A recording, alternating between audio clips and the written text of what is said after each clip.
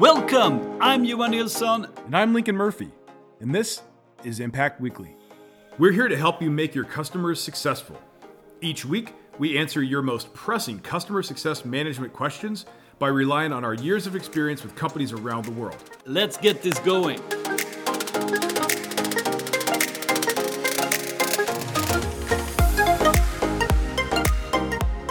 Hey everyone, welcome back to Impact Weekly. This is the podcast where we answer your most pressing customer success questions. And I just want to start by saying that we're getting a lot of questions in our inbox, but keep asking questions. That's what we're here for. So make sure to follow the link in this wherever you found us, and keep sending us questions. We love that. So just want to start off with that. Time to go straight into this week. So, Lincoln, this is what we have today. I think it's one of the most commonly asked questions. And it's basically, what do you do when a customer is ghosting you? Okay. Yeah, that is very common. Yeah. And I think just to level set here as well, I think it's important just to start with here is to say, we should not take this personal. We're professionals. We're working in a company, and this will happen to you. So don't let it become emotional. Don't block you there. I just want to say that because I think it's quite common that we actually. I mean, we're people, right? So of course, if someone is not responding, it can hurt your feelings. So let's try to remove that. But let's dig into this one. Okay. Yeah, that's just a great point. And I think that was really good to kind of start with.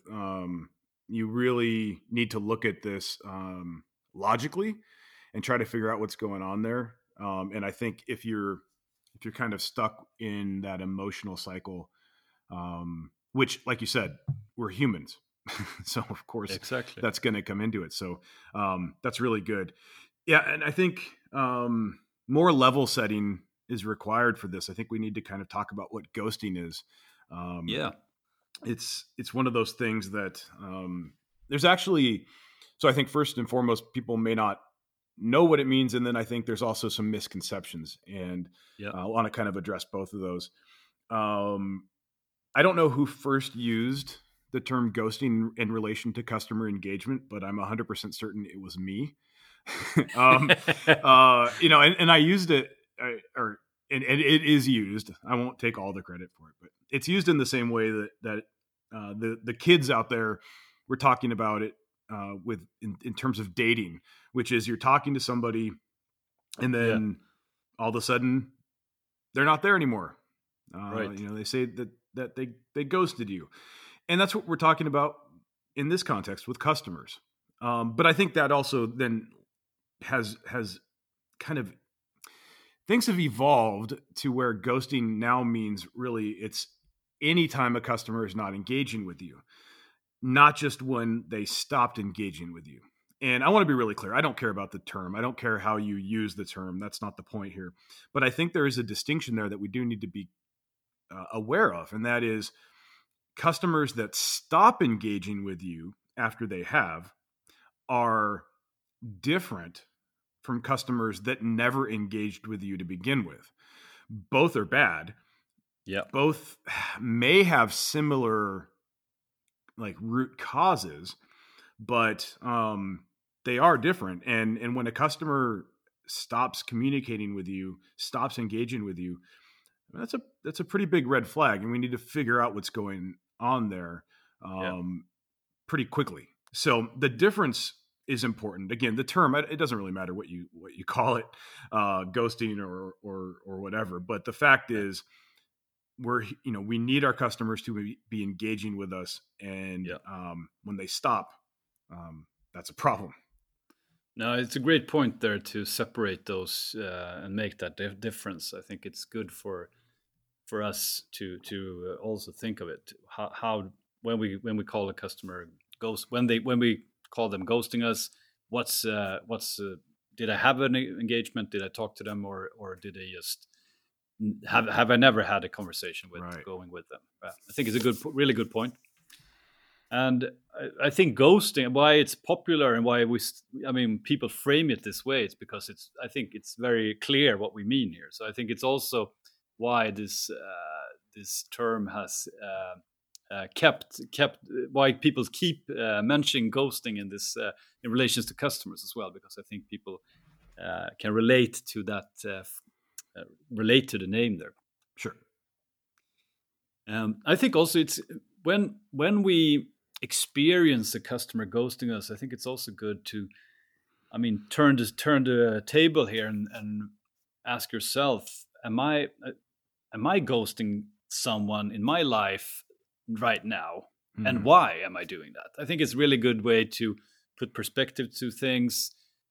Sometimes we're really frustrated. We want to get in touch with a customer, and they're not replying, and we kind of hit our head to the wall there. And instead, it's sometimes good to just, okay, this is happening right now. If I was the customer, why am I not replying? And usually there are some, some common stuff that usually is the root cause, right? For sure. I mean, and I think that perspective of, like, are you currently ghosting, not even talking about in your personal life, just, is there a vendor that there, somebody you do business with that keeps trying to engage with you and you're ignoring them? Why? Examine that. There's probably the reason that you're ignoring them, even though you should be communicating with them, you should be engaging. That might be very similar to why your customers are doing the same with you. That's a very interesting perspective. I think so, yeah. And I think we can quite easily identify a few things there. Maybe this person that's been, maybe they're trying to sell me a subscription to a new mobile phone or to something like that in my personal life, and they sent over an offer, but it was too expensive. And I didn't reply to him that it was too expensive, but I'm just, avoiding him or her. I mean, I think we all do that in our life. It's just that when we're on the other side, we kind of forget. We don't look enough on all the perspectives here, right? And I think that's where we want to go with this question as well, to help people find a way to unghost their customers, right? Right. But I think that's really interesting, and just something else that kind of popped into my head there was, sometimes we want to respond, but the response is going to take some thought. It's going to take some time, and we know that everybody is, just getting pulled in multiple directions. Everybody has less time than they would like to have to just do their basic job. And so, it's not like I don't want to respond to this person. The scenarios you put out there are certainly true, where I maybe don't want to respond. I don't want to admit that I can't afford that phone. I don't want to admit I don't have budget for that software. I don't want to admit these things. If I admit that, then, then it's true. But there might be situations where I definitely want to respond. I'm just going to do that when I have time. And of course I don't have time. And then that email gets buried in my inbox and I forget about it. So it's not like somebody is sitting there intentionally thinking about ways to ignore you, right? That just other things may have gotten prioritized ahead of your response. Or again, maybe they went off to do some research to respond to you and they got distracted, which also happens. So there's lots of reasons. And again, we have to kind of think about it from our perspective and how we end up doing this with other people in our lives. And, we're not always evil and nefarious in our intentions. So maybe, cut our customers some slack there, but that does mean we do need to work to unghost them, because they're regardless of the reason, they currently are. So what do we need to do there? But you brought up another reason that I think is interesting before we started recording, on overestimating our own importance. Yeah, right. So, I mean, I think one of the mistakes when you don't get a response is that you press harder, or you start sending them multiple texts and you kind of chase them. Sometimes we we end up in a maybe not responding in the way we that will actually on ghost the customer. And we believe, I mean, we in our perspective, our product is in the center of everything. We believe in it, of course, and we have big visions for it. But from the customer's perspective, maybe they have a lot of other priorities right now, and we kind of overestimate our importance in that priority list. And I think we need to have some, be a little bit be respective of that, what's going on the customer side here. Yeah, I love that. I was just thinking about all the times where, I've definitely thought that what I'm working on is the most important thing, because to me it is, right? It's the thing that is the most important. It's what I'm working on, or my product is the most important thing to me and to my company because it's our product. But to your point, like, it may not be the most important product that our customer uses. It may never be that, or it may not be that right now. Like, they just started with us, right? Exactly. It's not something that's, we're not the center of their universe yet. Maybe we will be, maybe we will never be, and that's actually just fine. So really understanding what our importance is, I think is really critical. Someone once told me, when I said, are we teaching our customers to ignore us, which very often we are, and they were like, well, they're not ignoring you. They just don't care. And, I wanted to argue with them. I wanted to say, that's not true. We're teaching them to ignore us. They do care. And the more I thought about it, I was like, well, actually, that's kind of true. They don't care about us. Yeah. They do care about something, which is themselves. They care about the results they're trying to get. They care about their objectives, their timeframes for achieving that objectives, otherwise known as a goal. They care about what they're trying to accomplish. And what we're doing often is talking about us, talking about our product, and you say, well, but the product is what's going to help them achieve their goal. Yes. Are you talking about your product that way? Or are you just talking about your product? Yeah. Right. Exactly. So I have there's I guess an acronym called WIFT, WIIFT. Yeah. It's what's in it for them. Right. And if you can kind of always apply that to whatever messaging you're doing to your customer, where you're reaching out, you're trying to engage, think about what's in it for them. What's in it for them if they read this message and respond? What's in it for them if they take the action that you're asking them to take? That's a good little check, to make sure that you're sending messages that aren't going to be ignored because they're about the customer. Anyway, that's important. I think that's really important. And also, even if you start talking about your product in terms of achieving goals for the customer, customers have different goals. So you need to make sure you are talking about the right goal for the right customer as well. Otherwise, you're doing the same thing, basically. You're teaching them to ignore you. You're talking about something that's not relevant, right? I mean, absolutely. And this is where you can run into some trouble trying to create templates and snippets that are going to go to all customers. Is you end up with something that's so generic that it doesn't resonate with anybody. Yeah. And I'm not saying, don't use templates and, don't use snippet libraries that we can pull from. You have to do that in order to achieve any sort of scale, in order to achieve any sort of continuity and consistency and all of that.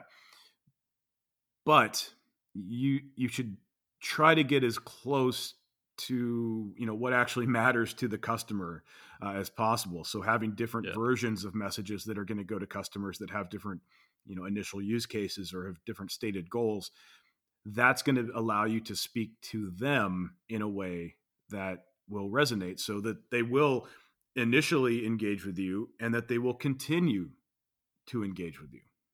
Yeah. I have even an example of how this really backfired. There was this one of our customers. They added a feature to their platform that was actually a competitor to a small group of their customers, and they sent that out to that group of customers as well. This is our new feature. We would like you to try it out. And that was that was like Wow. a disaster, of course, because that group, a lot of those customers ending up leaving that product, of course, because they saw them as a potential competitor going forward. For sure. So and that was just a small add-on that really was. That was not the main thing, but right. Just speaking of like when we try to, if we guess too much what the customer is trying to achieve and what's in their what their goals are, we can actually hurt ourselves. So WIFT is really important. Yeah, and situations like that are sometimes, hindsight is 2020, and it's sometimes hard to see something like that, to see that that's going to happen. But, what if you had taken a few minutes with the team to kind of brainstorm on what could possibly happen with this email? Maybe that would have come up, and maybe a crisis would have been avoided if we could have simply segmented those customers out and sent them a different message, right? Yeah. So instead of just leading with, hey, we're now competing with you, maybe exactly. We could have just either not sent that message or sent them about something about other features or spun it in a different way, whatever. Like there was probably a different approach. And so, again, you're not going to be able to see those things coming every time, but maybe there's some things that you could do ahead of time by just simply thinking about what is in it for them. If they take action on this message, maybe that would have been like, well, if they take action on this message or if they read it, they would see that we're going to be competing with them. That's a problem. So that's a really interesting example. Yeah. It's a little bit exaggerating on that. How when it goes totally wrong, right? Absolutely. Yeah. But it can. And so, we really need definitely. To avoid that, Yeah. Whether it's one-off customers simply ghosting you, or whether you end up just, alienating a large swath of your customers, this all adds up to an impact that can be negative, and we want to turn it around and make sure that it's a positive impact here at Impact Weekly. Exactly. So, what are a few things that we can do, kind of concrete things that we can do to ensure that either customers don't ghost us initially, or that we could do to maybe get them to re-engage with us? Yeah. No, I think we have to, back to what you started with in the beginning as well. I think it's important to understand, or have we had engaging customer that stopped engaging with us, or have we haven't had any engagement? And that can be because, changes on their side, changes on our side. So it's quite important to understand the difference there. And I think another part of the solution here, to get back and unghost the customer, is also to try to see it as steps instead of trying to achieve everything at once. Sometimes we need to. We want to do a lot initially, but maybe we need to break it down in steps to open the door again, to build trust again, to right. Whether it's that we have fallen out with the customer or we haven't had the real engagement previously. I think it's really important to not try too much, because that's usually that's one at least one of the reasons the customer might be hesitant to get in a call with you or in a business review or whatever it might be.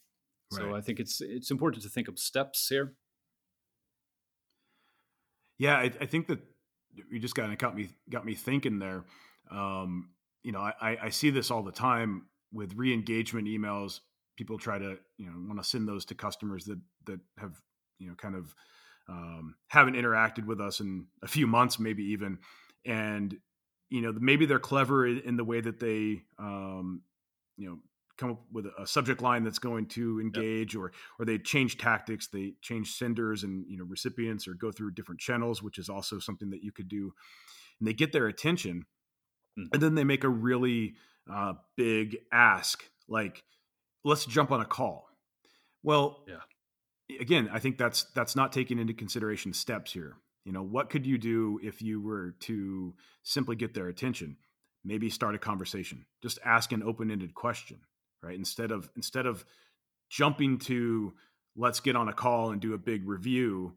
Yeah. It's, tell me why you stopped using our product, or something along those lines. Tell me about your experience so far. Some sort of open-ended question that would just get them to respond. So I think, ultimately the solution here would be, number one would be to resonate, make sure you're sending messages that actually would resonate with the recipient, so that initially they don't ghost you. Or they don't initially, they just simply don't engage with you, or that they don't ghost you in the first place. So, WIFT, make sure it's about them. Then looking at sort of the root cause, why did this happen? Why did they start ignoring us? At what point, if they did start ghosting you after you were engaging with them, go back and look at the point where they stopped engaging. Was it that you sent so many emails asking for, really big commitments on their end? Was it emails that were being sent just about our product and nothing about them? Was it too many different interactions across multiple, modalities, multiple channels? You were just inundating them. Was it multiple people from your company all sending them messages, maybe messages that didn't align with each other? That kind of stuff. So we want to do a root cause analysis there. And then, Definitely.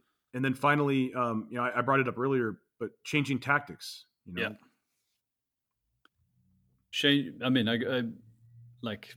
we need to do something differently to get another different result, right? So change senders, recipients, the channels, get the retention, and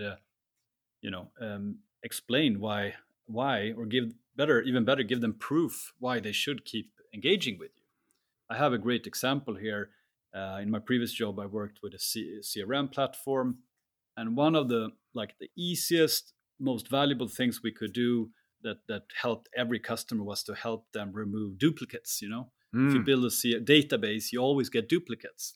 So like a great door opener to get back into and engage with the customer was to send the customer just to ask them, we identified X number of duplicates in your database. If you want, I can help you merge those free of charge. And that was then you started the engagement again. And then they asked them back, oh, maybe you can help me with this. And then you could open up the dialogue and say, okay, what are you trying to achieve? So that's what I mean by steps, to see it as small steps to really get back into it again. And then you can drive, and then you can make these big things with the customers. Beautiful. The last thing, change tactics. Perfect. Hey, thanks for listening. Do you want to bring your customer success to the next level? Check out Impact Academy. We have training programs for customer success managers and for leaders in customer success.